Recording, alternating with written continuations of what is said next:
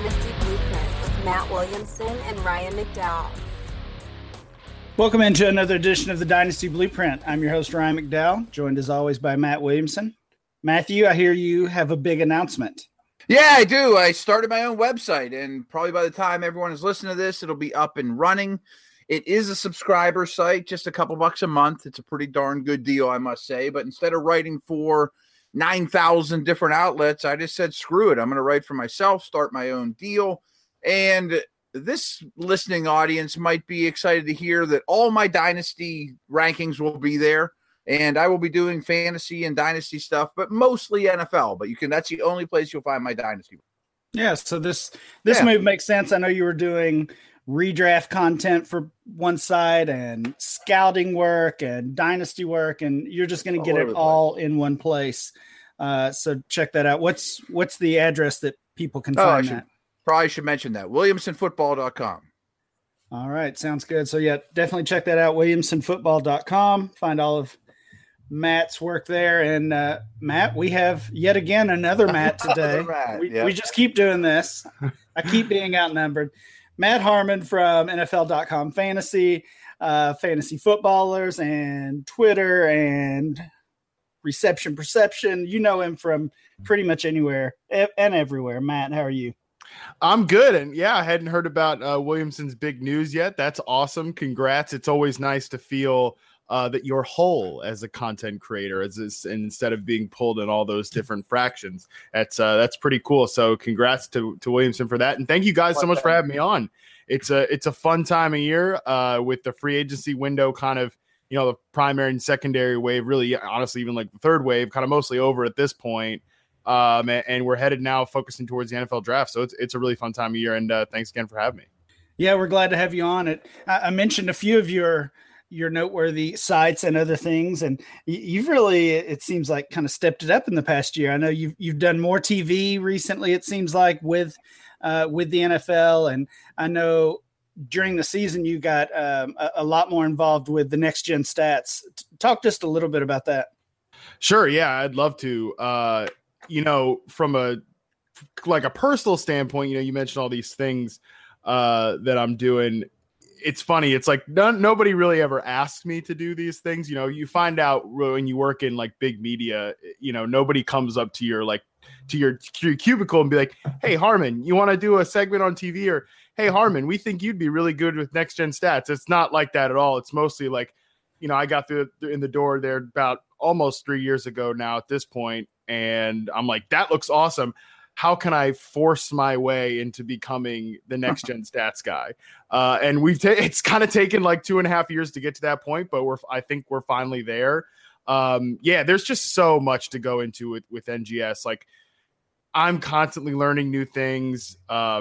We're just developing newer and newer metrics all the time. Like right now we've got something in the works that I can't really talk about publicly, but it's really going to be a mind-blowing thing for people to check out in terms of things we're going to be able to quantify. It's the next level of data for sure. And now that I'm able to dedicate more time and resources to uncovering it, I think that we're really going to take some big steps forward, both from a content perspective and also just what we're able to show fans about the game. Because to me, like, I think gone are the days of when viewers are kind of able to, or are just forced to listen to an analyst's opinion and be like, oh, okay, well, I'll trust it because, X former player or X former personnel person told me this. Like with NGS and things of that nature, analytics and stuff, you're really able to show fans what's actually going on, and that makes them smarter. So it's a really fun process to be a part of all that. And yeah, in terms of TV and stuff too, like, I mean, I never thought I'd be doing any of this, but now that I've, you got momentum, you might as well ride it. So all those stats are on NFL.com though, right? Not everything. There's a public page, nextgenstats.nfl.com, which has some of it, and I'm constantly lobbying for more and more data to be put on there. I'm hoping in the next couple of months, a lot of our metrics that aren't up there yet will be up there, including some stuff about individual defensive players that I think people are really going to be interested in. But for right now, we've got some receiving, rushing, and passing stats kind of on a basic level. Like when you see the stuff on nextgenstats.nfl.com, like that's the that's the basic stuff that's available to the public. And if you want to dig into more stuff, yeah, you can check out like my articles at NFL.com/Harmon. Cool. Okay. Well, Matt, with you mentioned free agency and there's the next gen stats, we could have a whole show just around that. So you're definitely dabbling in a lot of areas right now. The one we're going to focus on today is this incoming rookie class, specifically wide receivers. Of course, that's kind of become your forte with your work in reception perception over the years. We're going to talk about several of these individual wide receivers that make up this 2018 class. But before we start, I just want to kind of get your thoughts on the overall group. It seems like the past couple of years, wide receiver position is kind of almost taken a backseat to these rookie running backs, especially last year. And it seems like that's going to be the case this year again with Barkley and Geis at the top of fantasy leagues and likely to be closer to the top of the draft as well than any wide receivers. But how are you feeling about this rookie wide receiver class? Yeah, the fun part about doing the draft the way I do it is that obviously I come into this process much later than everybody else, whether it's specific NFL draft analysts or dynasty fantasy players. Like, I'm less familiar with these players, when it comes to like late January, February, and this year more than ever. As you mentioned, I'm doing all these other things, and there's still only, incredibly, there's still only 24 hours in a day. I haven't been able to manage us to get any more than that to work in all this content. So I was a little bit more behind even than usual at this point in the year. So when I came into the process with the draft class, it was, the tenor around it was that it was a bad class, or it was kind of weaker because there really aren't any dominant number one receiver type prospects. So far through my research, I think I mostly agree with that. Not that it's a bad class, but just that, again, there's no real AJ Green, Julio Jones, Mike Evans even type of prospect, which, holy hell, that's quite a standard to hold any crop up to. I think this class is really indicative of kind of the way the league is going at the position, which I really think makes studying it intently, whether it's with the next gen stats data when they become NFL players or with reception perception as a rookie, why I feel it's really beneficial, because the league is kind of going towards less of that dominant number one receiver. Receivers are still getting paid, don't get me wrong, but a lot of these guys are playing real specialized roles. This guy's our deep threat, whereas this guy's our possession receiver. This guy dominates inside the middle of the field. This guy's our outside the numbers contested catch threat, and less so putting the burden of the pass game on one player. We're getting a lot of specialized guys attacking it with spread offenses and everything. So I think the class is really kind of indicative of that. There's a lot of different guys that are very interesting and that can approach the position in a variety of different fashions. All right, well, let's get into that class a little bit. We're going to talk about, as I mentioned, we're going to talk about several of these players. And the one I want to start with, I think, is the one you started with as far as your content that's been released. You've got a couple of reception perception profiles over at Fantasy Footballers. And I think the first one you released was James Washington. And you talk about two specific traits he has that really caught your eye. Yeah, right. I talked about how he wins down the field and he wins on contested catches, which, beyond anything else, like those are two really important traits because they're rare and they're valuable. Big plays swing the tenor of a game.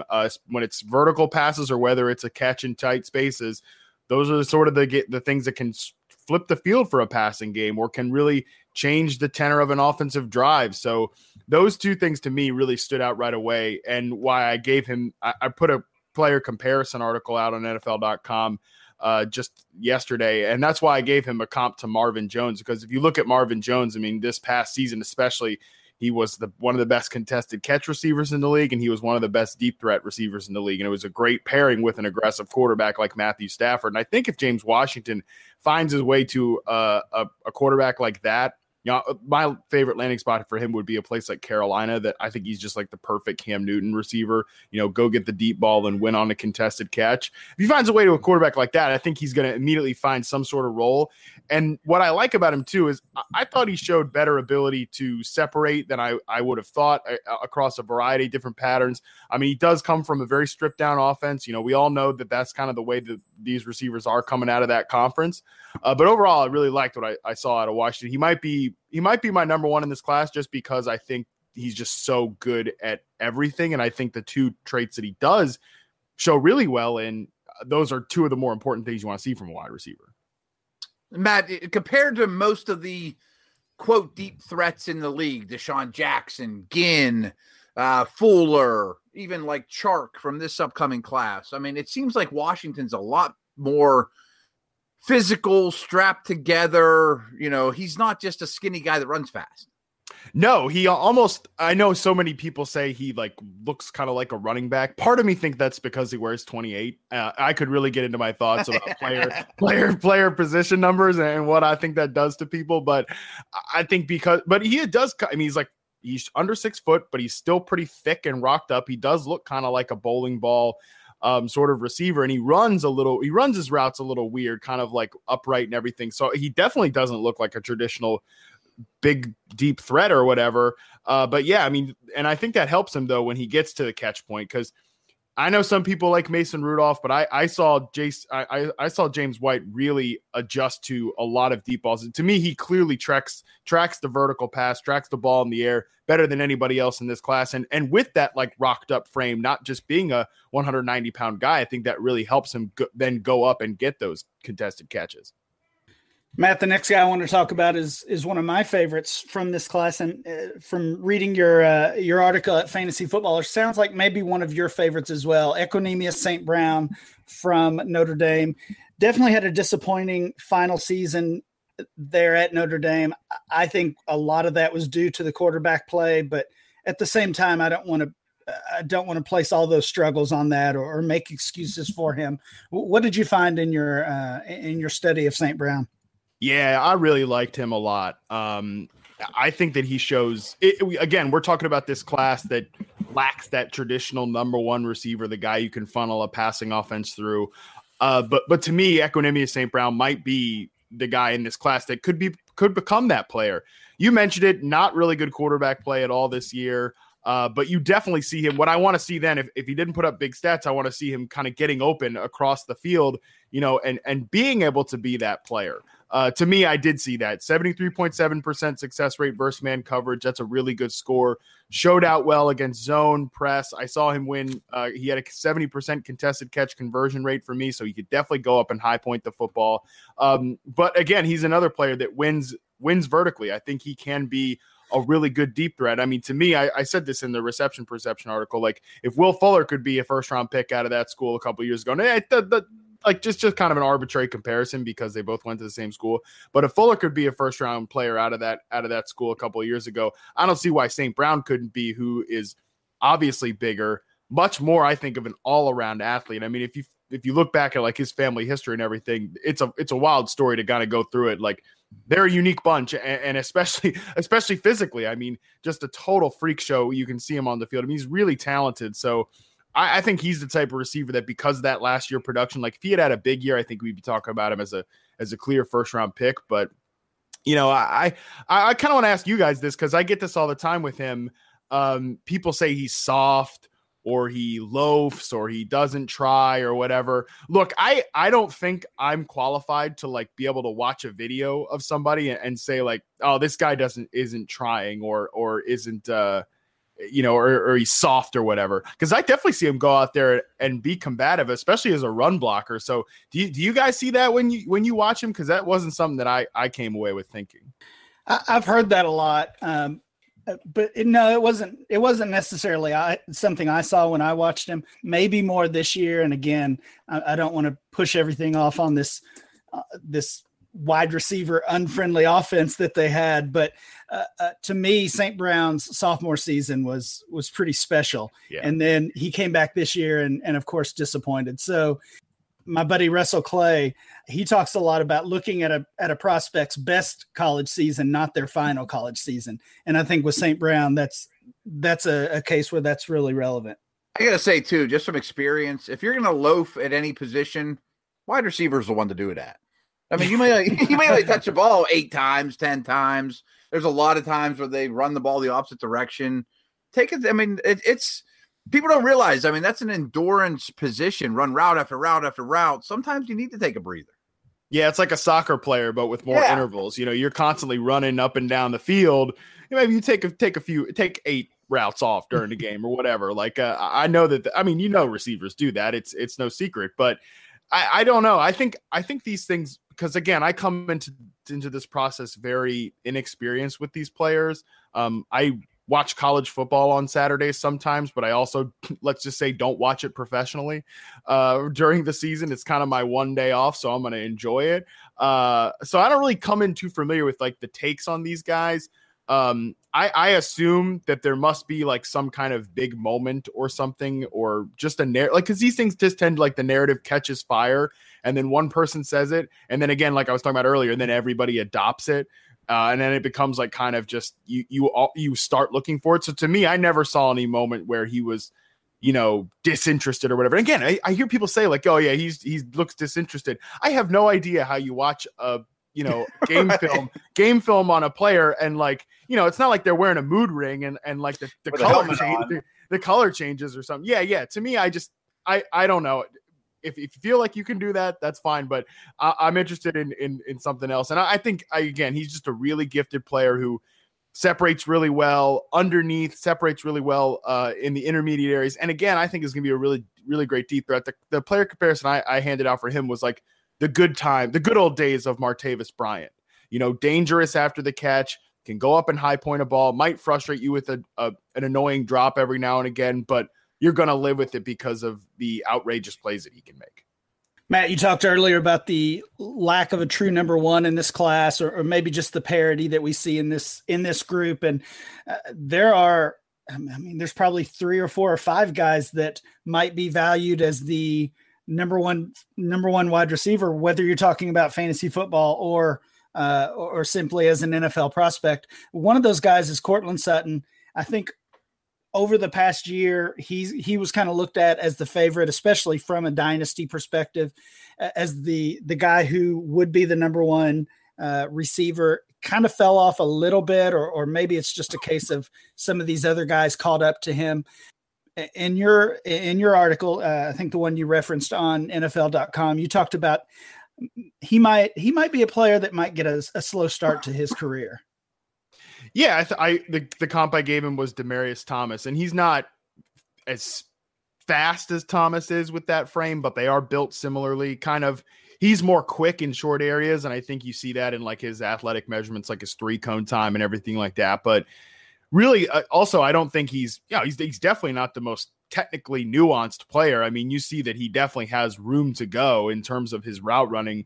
Not very good against press coverage when he did see it in that conference. Again, with smaller schools like that, you always have to wonder they're not seeing great press corners, and when he doesn't have great scores against press, that's a little bit alarming. But again, nevertheless, I think overall I'm probably more positive on Sutton. People will probably be higher than me on him, but I think that I still overall really like him. I think giving him that Demaryius Thomas comp, it shows a couple things. One, that I think he's going to, like you said, he's going to take some time. So he could be the type of guy that starts out pretty slow, does flash some big play potential, but then as time goes on, if he really hones that technique, as I think Thomas finally has kind of in the latter years of his career, which unfortunately have been without Peyton Manning, so we haven't gotten to see the benefits of all that, then I think you're looking at a bona fide number one, really productive receiver. But until then, I still think he's going to help you in areas like after the catch, because Sutton, for being as big as he is, I think he's great with the ball in his hands. He's tough when he gets ahead of steam because he's, again, just so big. He can really outstride other people. He can really run through defenders in the middle of the field. So I think he's an exciting big play threat for sure. I don't see like an Alshon Jeffrey type of perimeter go up and win the football vertically a ton with him. I know that's a comparison that he gets occasionally, but yeah, overall, really, really, really like Sutton. It just won't surprise me if he kind of gets off to a slow start. Matt, a couple things you mentioned there that stood out were, and I've said this on the Dynasty Blueprint many times, that when I was in the league, it was taught to you right away that whenever you go into school or you watch a college player, watch every snap of man coverage you possibly can. And sometimes they're really hard to find because basically if you come to the league and defensive coordinators know that you struggle, you're going to have somebody in your grill from day one, and they're going to make it's like a hitter that can't hit a curveball. Yeah. You're going to get it until you show you can beat it. And I think a lot of people out there misconceive that because you're big and strong, you should get off man coverage. But you also leave a lot of area for corners to get their hands on you, and you got to be shifty. And sometimes the Antonio Browns of the world are better than off man coverage than the guys that look like Julio. And that would worry me. I mean, especially considering the corners he's gone against. Yeah, 100%. I mean, to me, it all just comes down to technique and how good are you at consistently running routes the same way, getting off the line of scrimmage, having variety of moves to get off press coverage at the line, whether it's with your feet, whether it's with your hands, whether it's using your upper body. Just how quickly can you get off that press coverage? To me, size it's not so much of like an indicator of how you're going to be as a player. Like, you can be real small and be great against tight physical coverage because you're good technically and you have a combative mindset, and you can be a big guy that isn't good against man coverage, like you mentioned, because you're stiff or because you just don't run routes the same way as these other guys. Physically, it's much tougher to do if you don't have the same fluidity. I mean, I know it's like a joke on fantasy Twitter, like, oh, fluid hips, ha ha ha. But like, it's just biophysically, it makes a lot of sense. If you're more flexible, it's much easier to do all the moves that you need to get off man coverage. So no, definitely, I agree with you. For me, it's not about size. It's just, again, are you good technically? And Sutton's not there yet. I think he could get there, but I think the flashes are there, but I don't know that he's there just yet. To me, it just, like, if he lands at the right spot, I think it's gonna be really exciting. Like, if he goes to a Green Bay or something, then I think you're looking at a receiver that could really be in for a productive career. Ryan, you know who else has been productive for us? Who is that? A former sponsor of ours that liked us so much it came back. I'm loving it. They are the people at Wink, W-I-N-C. And several out there have obviously bought this product through us, and I've gotten some tweets about how happy they are about it. I love it. And basically what it is, you walk into a liquor store, a wine shop, whatever, there's just so much to pick from. And few of us, especially myself, are far from connoisseurs. I know I like dry and I like red, but I don't know much more than that. So Wink does all the work for you. That's what's great about it. But because Wink's wine experts select wines that are matched to your taste. They're personalized to you. They're shipped right to your door, and it starts at just $13 a bottle. There's nothing like coming home to a box of delicious Wink wine selected just for you. It's the best day of the month. You just fill out Wink's palate profile quiz. You answer simple questions that your average store clerk certainly wouldn't dig into about. There's questions like, how do you take your coffee? How do you like blueberries? Do you like raspberries better or blueberries better? And they figure out exactly what your palate is from there. Then Wink sends wines curated exactly to your taste. The more wines you rate, the more personalized your monthly selections. So every month it gets better and better. Each month there are new delicious wines like the insanely popular Summer Water Rose. I get rosé right now. That's the one that everyone's into. No membership fees. Skip any month you like. Cancel anytime.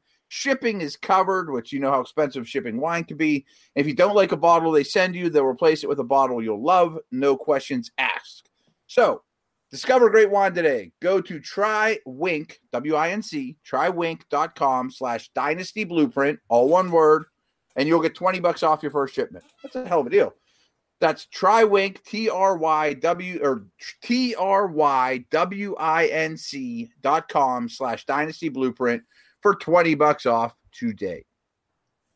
I gotta say, for all the podcasts that I listen to, and I've listened I listen to your guys's, of course, too. This is the one ad that I really want to try. Yeah, man. This is the one ad I really want to try. For the amount of podcasts I listen to percentage of offers I've ever taken on ads. Maybe I'm not doing anybody any favors by saying this. It's not proportional. But this one I'm like, man, I really like to be a wine guy because I just slug back way too much beer for somebody that wants to be in really good shape like I do. I'm like, I need to be a little bit more of a wine guy. So maybe I'm a consider. How you learn. W-I-N-C. I'm gonna consider this. Here we go. Might have had one sale. Is it blueberry or raspberry for you, Harmon? Oh, that's a great question. Probably. Oh, I'm a big dark chocolate guy. I eat dark chocolate every day, but for blueberry, raspberry, I think. I'm a Raz guy. I think probably raspberry. Yeah. I'm not. I think blueberries are a little overrated, but that's one of my hot takes. I'm a BlackBerry guy over all the above. There you go.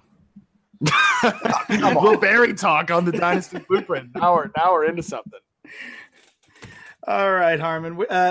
One of these rookie wide receivers you had a chance to actually interview, DJ Moore. He's also one of the players, another one of these receivers who is in consideration to be, if not the top receiver drafted in the NFL, at least the top fantasy wide receiver after he dominated the combine. People kind of seem to catch on to him later in the season.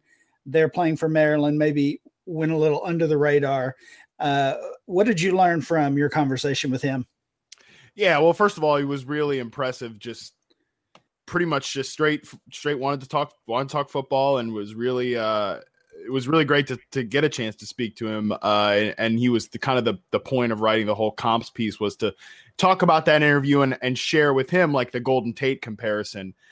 Because I think that's a really easy one to make. And he agreed. He thought it was a good comp, and he kind of definitely talked about wanting to model his game, off a player like him or a player like Jarvis Landry.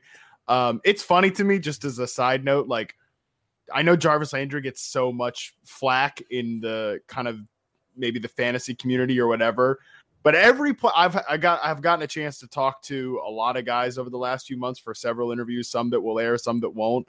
Everybody talks positive about Jarvis Landry. So I just think that's funny, like the dichotomy between football players. And it seems like just in this class that there's a ton of these slot type wide receivers. Yeah. And I mean, we'll see where they land and where they end up lining up. But if you're just looking at kind of the frame and what we tend to tab as a slot wide receiver, there's a lot of them in this class. I think you actually pointed that out in your article as well. Yeah, totally. I got a chance to talk. I know we're going to talk about Christian Kirk later, but I got a chance to interview him too. And he talked about Jarvis Landry the same way. And I think it's too, because again, DJ Moore and I talked about this, was like, you have to be, if you're going to be a slot receiver, and DJ said that he wants to be a guy that can play all over. I think all these guys say that. Christian Kirk said the same thing. Like he was very adamant about the fact that he wants to get chances on the outside. Again, we'll talk more about him later, but with DJ Moore, we talked about just the fact that if you're going to be a slot receiver and you're going to go over the middle of the field and everything, you have to really be a badass. Like you have to want to take hits. You've got to be a combative football player. And I think that's what Jarvis Landry, maybe sometimes to a fault, is really good about doing, is being a combative football player. But yeah, on DJ Moore, Matt, before you start on DJ Moore, I just want to jump on that real quick, because I think that's a huge portion of playing slot. You don't get bumped out of bounds by 5'10", 180-pound corners on the sidelines. You get hit by Urlacher and Lewis and defensive linemen falling on you in the middle of the field. I mean, it's a very physical position. Yeah, it totally is. And again, I talking to DJ about that, he was very insistent on that. That's something that he really likes. He really relishes. I really thought that was kind of the most impressive thing that stood out to me just right away when I first was getting a feel for him, was that he's definitely is that combative player, whether it's on contested catches, whether it's in the middle of the field, definitely have to want to take that hit. And that was a cool thing to see him come in, even one of the few players ever that comes in bigger at the combine than on their school measurements. Definitely has the frame, I think, to go over the middle of the field. But I really like him across all positions. I do think he would be a great slot receiver, but I also really do think he could play a little bit outside. He talked about this was one of the coolest moments I think I had when talking to him was, I ask all these receivers as a quote unquote, I tell them what I do, that I look at chart routes and everything. And I asked him, I said, so what's your favorite route to run? And he said the curl route. And I was like, yep, that's exactly the one. I posted the graphic that he ran that like 22.9% of his routes, which was the most, that he had a really good success rate. So that was like, oh, cool. Pat myself on the back for that one. But he also talked about that. That's really a great one because you're able to work man, you're able to work zone, you snap back to the quarterback, and you present a really reliable target. And so much of the NFL passing game is based off of the curl route. It's one of the most highly run routes. It's one of the most productive routes when you talk about just picking up catches and yards.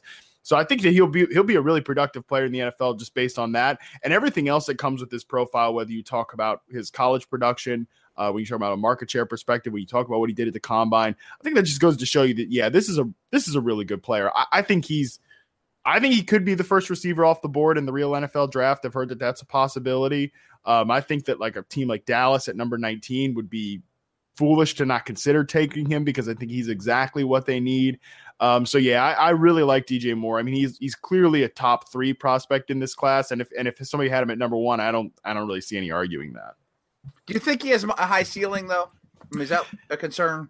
No, I think that's a good thing to ask. You know, I think guys like Cortland Sutton and Equanimeous St. Brown, I think they're more of the classic higher ceiling type of guys. But I do think there's something valuable. You know, again, if he's a Golden Tate type player, somebody that's going to catch 90 passes every year for 4 years.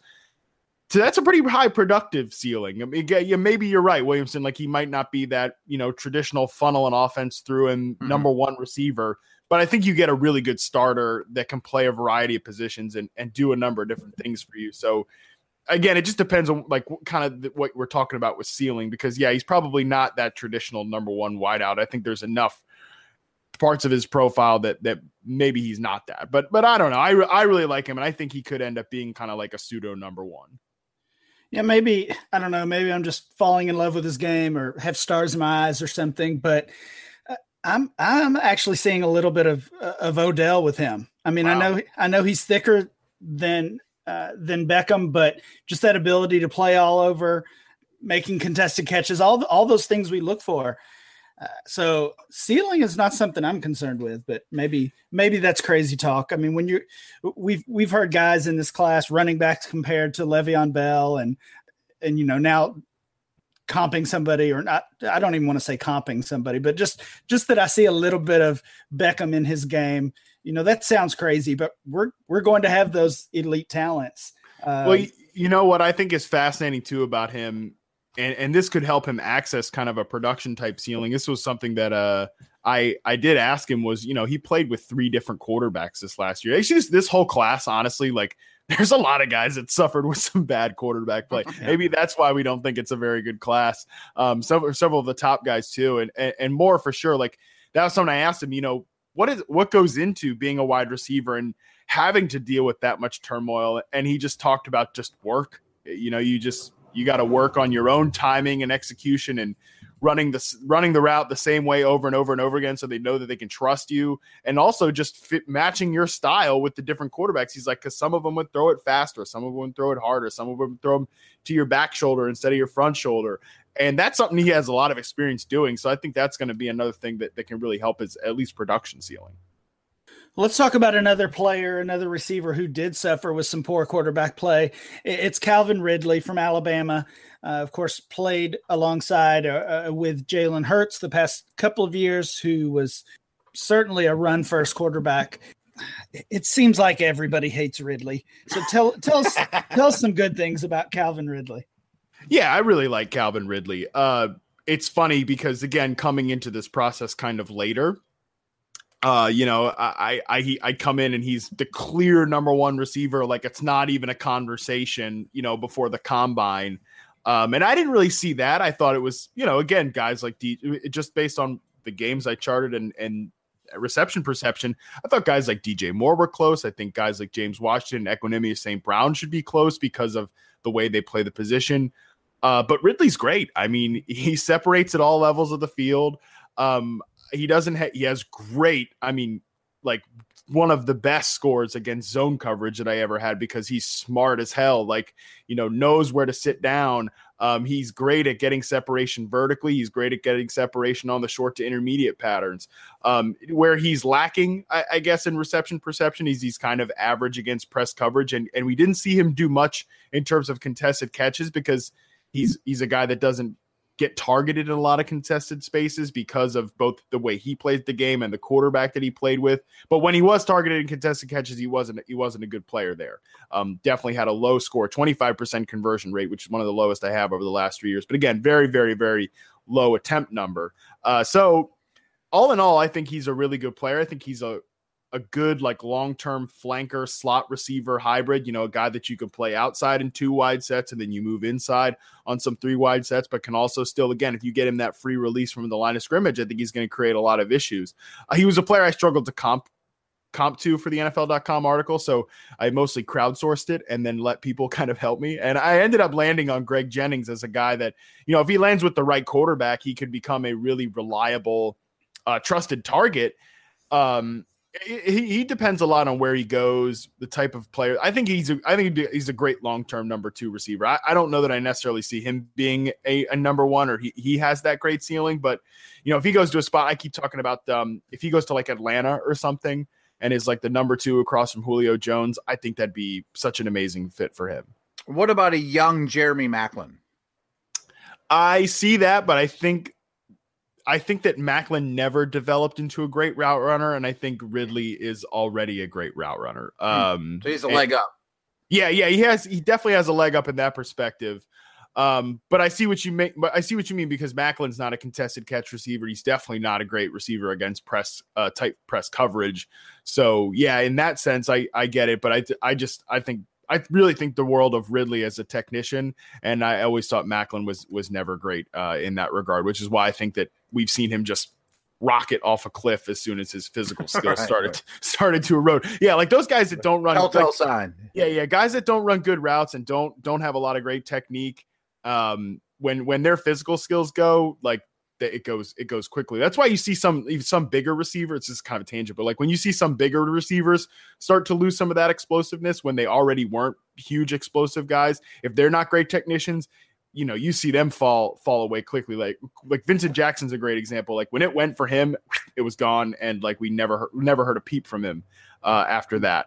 And then in other senses, smaller guys who do have that really high end physical skill set, like a Santana Moss, if they become then great technicians, then you see them move into the slot and become kind of these possession receivers in the late portion of their career. Reggie Wayne. Yeah. Reggie Wayne's a great example. Jordy Nelson hopefully becomes that guy in Oakland now. But I don't trust anything Oakland's doing to be the right thing. Des Bryant needs to be that guy in Dallas. Like he needs to make that transition now. They need it. I mean, you'll appreciate this, Williamson. They need to get on the Larry Fitzgerald plan. You know what I mean? Like all of these guys. I was going to bring Larry up, but I bring him up too often. Yeah, because he's a prime example of a guy that was, right. He's like basically Jarvis Landry now.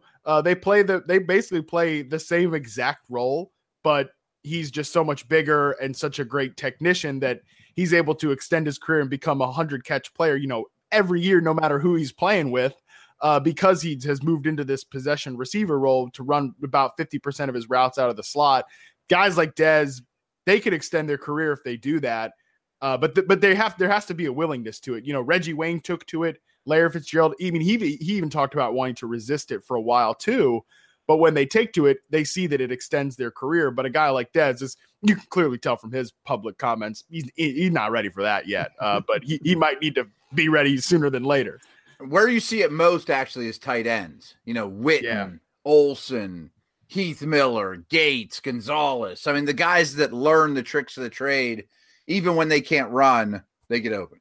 Yeah, I hope Jimmy Graham maybe is that player. I don't know that he is yet, but he's near the goal line. He is. Yeah, right. If it's a contested catch, he'll get it. But hopefully that he learns that as his physical skills are clearly diminishing as well.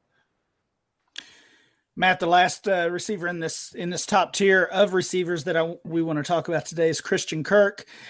I just don't get it with him, honestly. I feel like he's being undervalued. This won't surprise you, but I'm running some mock drafts, and it seems like consistently in these dynasty rookie drafts, he's falling to the second round behind all of these other players, basically, that we've already talked about.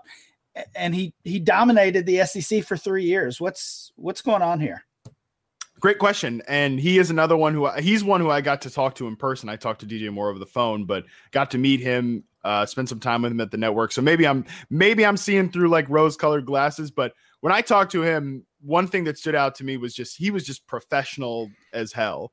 He even said so we have the booking people at the NFL Network who get these guys and then say like, hey, you're going to Total Access and you're going to talk to Matt Harmon, then you're going to do up to the minute. You're going to do here's your schedule or whatever. The guy, I was the last thing on his agenda for the day. And the booking person said to him, how you really did, all right, that's a wrap. Well, Christian, you did a really good job with all this stuff. He's like, man, I'm used to it. Like, no, this is nothing to me or whatever. So like you mentioned, real polished both on and off the field. I mean, again, just was really struck with how professional he was, but also, again, talking to him, this is someone who really takes the preparation side of it seriously. He talked about all the studying that goes into being a good route runner and studying everything, not just in terms of the physical skills, but one thing that stood out to me with him was, he's not a player that I think gets open against man coverage at a rate that's above the reception perception average. Same with press coverage. You don't see him do that a lot because he was like a 93% slot receiver this past year, or 91%, excuse me. So he's definitely somebody you see working inside, but he's great against beating zone coverage, great at finding the area to sit down and present a reliable target, which is, again, as you mentioned, why he's able to be so dominant production wise, because his quarterbacks, and again, he's another one that played with a few of them, really know they can trust him.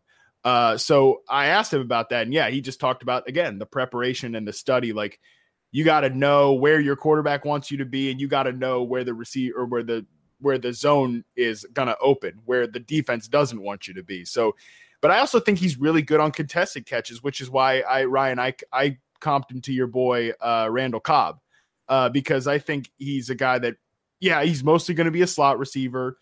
You probably want him to land like in the right type of offense that's going to find a good use for him. But, if you remember Randall Cobb, that I'm sure you never forget this, but that one year he was actually good.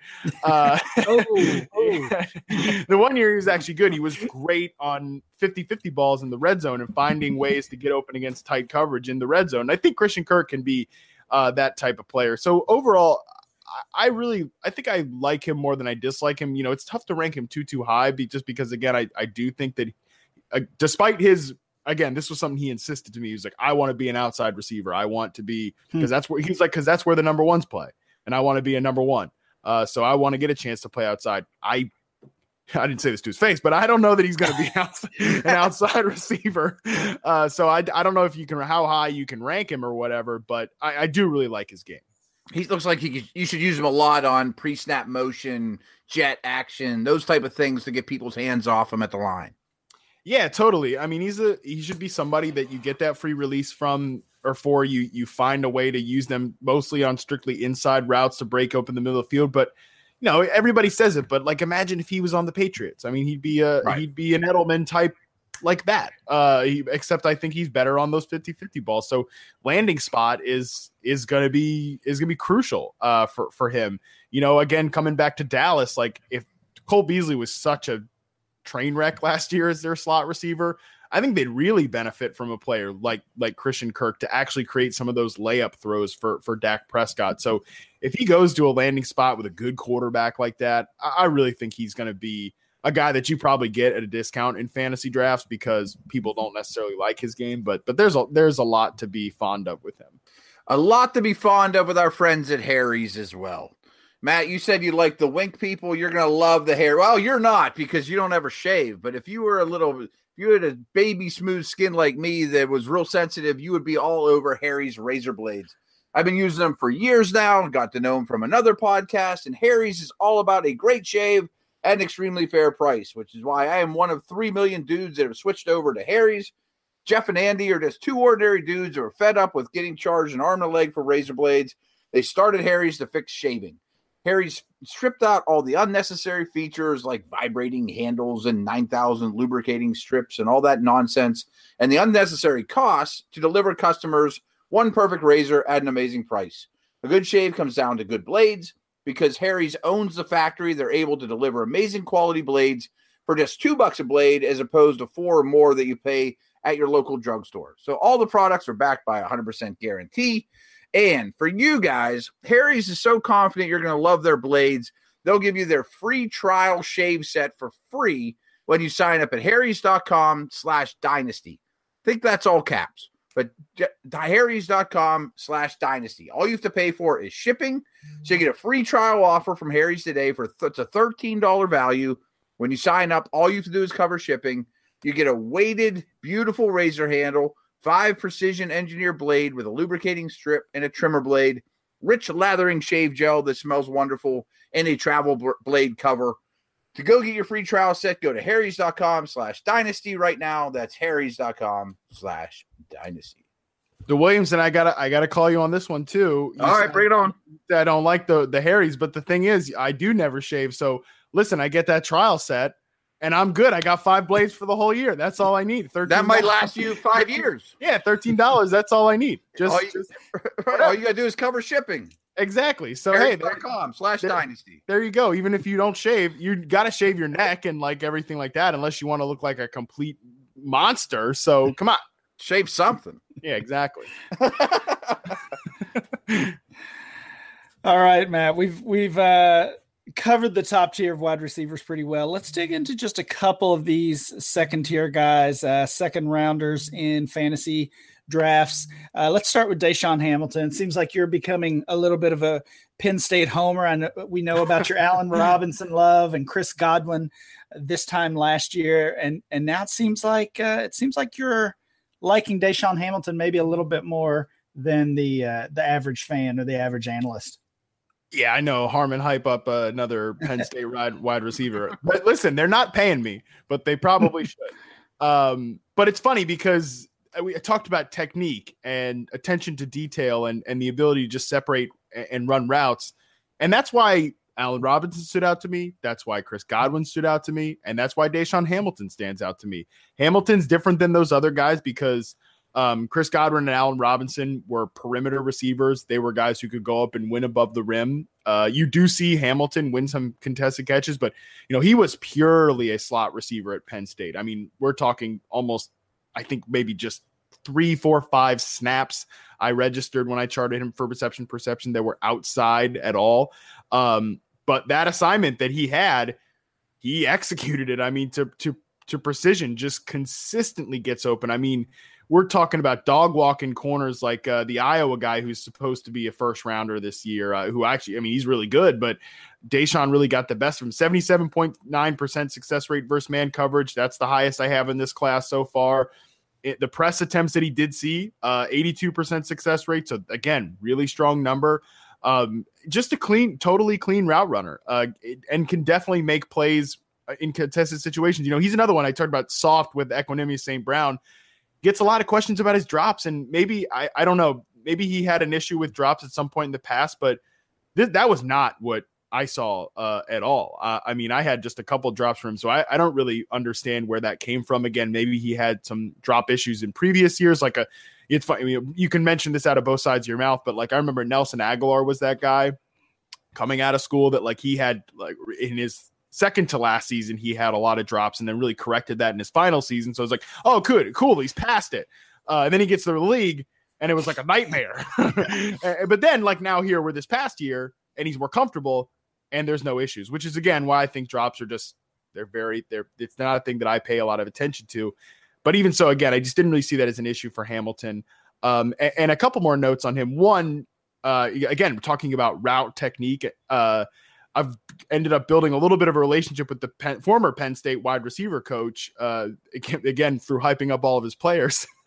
But now he's a wide receivers coach at the University of Alabama, Josh Gaddis. And he and I were actually talking this morning about why the way I do what I do with reception perception really helps highlight these guys who go underrated, like a Chris Godwin, or a Deshaun Hamilton, these guys who probably aren't going to be first round picks. I mean, even Allen Robinson was probably underdrafted for what he's given to the NFL, is because people just don't pay attention to the little side of the position. The way just, again, being able to run that route over and over and over again and create separation consistently on a route to route basis. That's what the best receivers in the NFL do. Even guys that are big receivers that win above the rim, you've got to be able to be a great route runner too. Mike Evans, when he's on and having his best years, he's running great routes. When he's not, that then you find issue. That's just what these great receivers do. And all these Penn State guys do it. And hats off to Josh. He coaches them really well. And he's probably going to do the same thing now at Alabama as well. So that's one thing. And also on Deshaun Hamilton, if you haven't, definitely check out his story about him and his severely autistic brother. It's just another thing to make this guy really someone to root for. He and his brother were really tight. And there's a couple stories you can Google about him. He actually went to high school in Stafford, Virginia, which is the town just south of where I grew up in Virginia. So familiar with him from that, but definitely just a really good football player too. Like it's not just a great story. He's a great story and he's a damn good player. I think he's gonna be a great slot receiver that, goes in the 4th round, like a Jamison Crowder, and ends up being a productive player. It's funny you mentioned that Penn State staff. I'm pretty good friends with Joe Moorhead, who was their offense coordinator. Now he's a head coach at Southern Miss. We were at Akron together. Really, really good group, and he has raved about that staff. And a colleague of yours from NFL.com, I heard Daniel Jeremiah having a conversation, and somebody asked him about, the wide receivers that have come in the league since, Odell's class haven't been that good, a lot of busts. What's the problem? And the one thing I really took away from what DJ said was the quote, route runners, the Cooper Kupps. Mm-hmm. They haven't busted. I mean, if you run good routes, you got a pretty high floor. Yeah, I agree with DJ. He and I have had this conversation too. And it's these guys that come, are pros. These guys that look, Michael Thomas is a great example that of all the guys in that class, like he and Sterling Shepard were the 2 guys that ran routes like professionals at the college level. And even when, in Thomas's case, not a productive guy, not some freak show on the field, but he's been outrageously productive. I mean, he plays in New Orleans, plays in a great situation, but he's been outrageously productive no matter what. He's been a great number 1 receiver for them. Sterling Shepard has been really good when he's gotten opportunities. Those guys were, the reception perception studs, the guys that ran the routes the right way. Mm-hmm. The guys in that class otherwise, whether it's Laquan Treadwell, who actually was pretty good in reception perception too, so I'm not trying to pat myself on the back. Whoops. But like guys like him, guys, the only one I missed on him. Yeah, guys like Corey Coleman, those guys haven't done so well in the league because even though they did separate well at the college level, they weren't necessarily running a variety of pro-style patterns. These guys, like you mentioned, it's a great point by DJ. Those are the guys who have done really well. And there's several guys in this class that I think fit that mold. So, it wouldn't surprise me if we see some really productive receivers coming out of this class, despite guys, going in the top 10 last year, like Mike Williams and John Ross, who probably don't fit that mold that we were just talking about. Matt, the last guy I want to ask you about is Michael Gallup, and I'm no scout or analyst like you, but when I watch him, I just feel like he's maybe the most pro-ready receiver in this class. Do you see any of that?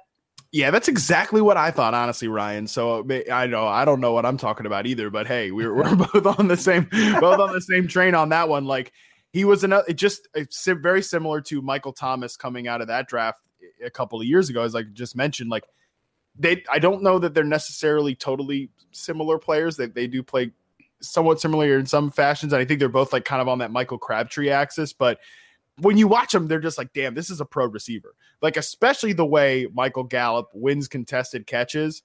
That to me, I think is going to give him access to playing time because he tracks the football really well. He's really comfortable with the defender in his hip pocket.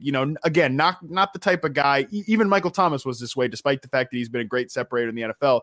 Wasn't one of these guys that's just like a Corey Coleman getting open by miles and miles and miles, but gets open, gets enough separation, and is really great on those catches along the boundary. Again, tight window throws. I think Gallup is going to be great on those. So yeah, to me, he's someone that he does feel really underrated right now. I know PFF has him as like the number 1 receiver, but I don't see anybody else talking about him in the top 5. And I think it's gonna be really tough whenever I do finally get my arm twist into making some rankings or something. He'll be a tough one to not have up there just because, again, I'm with you. I think he's really a pro ready type of player. And I don't think he's similar to like a Rashard Higgins at all, who I really liked out of that same school, and that hasn't worked out. I don't really feel that those are totally similar players. I think they approach the game pretty differently. And he's another player like Christian Kirk, who is in that 2nd round range of dynasty rookie drafts. So if you do like him, like Matt does, and like I do, you should be able to get him probably in the 2nd round, a nice value. Well, Matt, what we've been doing over the past few shows, especially the ones focusing on the rookies in this incoming class, is we like to finish the show with a quick 1-round rookie mock draft. Are you up for that? I will allow it. Sure. Okay, sounds good. And we actually also had a suggestion. We always like to let the guests go first, and in this class, that means you get the easy pick at 101. Yeah, one of our guests suggested flip it around, give the guests the hard choice at 3. So that's exactly what we're going to do. Williamson, you get to go first, and you get to make that tough pick. All right. That moving along. All right, Barkley at 1. No surprise there. That's going to be the pick for everybody. I'm going to take the easy pick. At least it's easy right now. I'm going to take Darius Geis at 2, and then we get to find out what Matt thinks about the third best prospect for dynasty leagues in this class. Yeah, I'm going to go not receiver here. I'm going to go Nick Chubb, running back. I really, really like Nick Chubb a lot. I'm no running back expert or anything, but I think everything about him is really exciting, both just watching him play and also I think if Barkley wasn't a total alien of a running back, I think we'd be talking about what a great combine Nick Chubb had. So I really hope he ends up in a place like Detroit or something and can really weasel his way into a starting job, or Tampa. I mean, my God, whoever ends up in Tampa is going to just be rocketing up dynasty rookie drafts.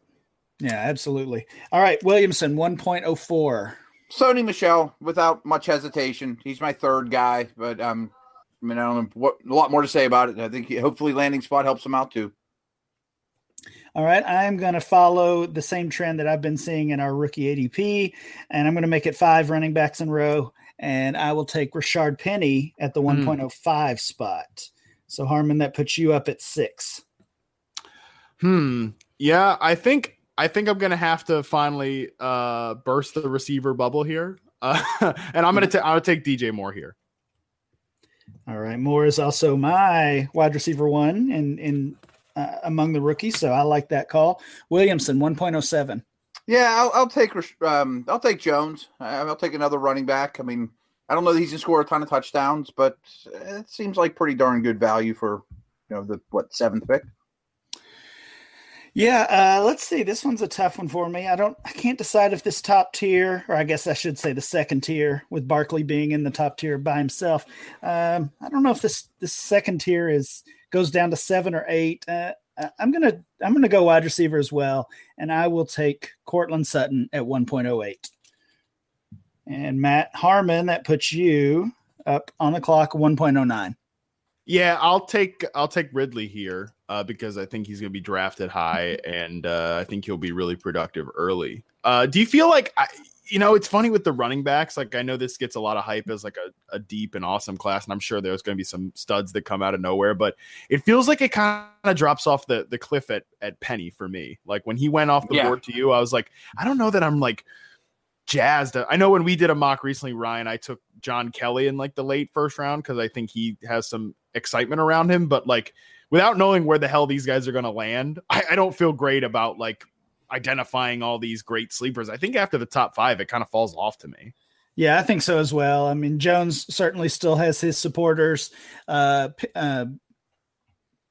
Kelly does as well. And Kerryon Johnson, Royce Freeman, all of those guys seem to be almost equally loved and hated by different folks. So that kind of balances out and puts them in that range, really anywhere from the late first to the mid second. And the draft will hopefully give us some clarity on that. Williamson, 1.10. This is your last pick in this mock. Yeah, and my top 9 are gone. I would have grabbed Ridley there. And my next 2 are the 2 we kind of led the show off with, St. Brown and Washington.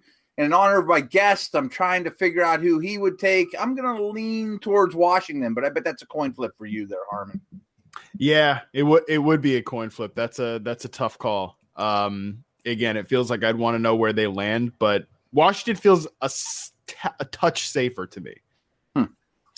Yeah, I think Washington's safer as well, but Washington is the guy I was hoping you would take, so I could take St. Brown at 11 and leave Matt with the last pick with, 5 wide receivers gone at this point. I think here, this is tough. I want to take Lamar Jackson just for the hot take because I think he's going to be an awesome pro and I think he'll be a great fantasy player. But I'm going to take Mike Gesicki, the Penn State tight end. and just pray to God he goes to like Dallas or some team that just desperately need, or New Orleans. New Orleans, as I wrote about. I'm putting a piece out either tomorrow or the next day. I have no idea when it publishes, but I filed it tonight about like the fatal flaw for every team going into the NFL draft. And tight end was the one I listed for the Saints. And I wrote in that piece, like, my God, how awesome would it be if Mike Gesicki ends up going to the Saints? So I'm taking him here, and I'm hoping that that's what happens. All right, I like it. Yeah, if Gesicki or Goddard or Andrews, if any of those big name tight ends that we have come to know over the past few weeks and few months, if they land in New Orleans, they certainly would be in contention for that first round of rookie drafts. There's 3 or 4 teams that have nothing at that position right now. I wrote something up on the Jets. How about the Ravens?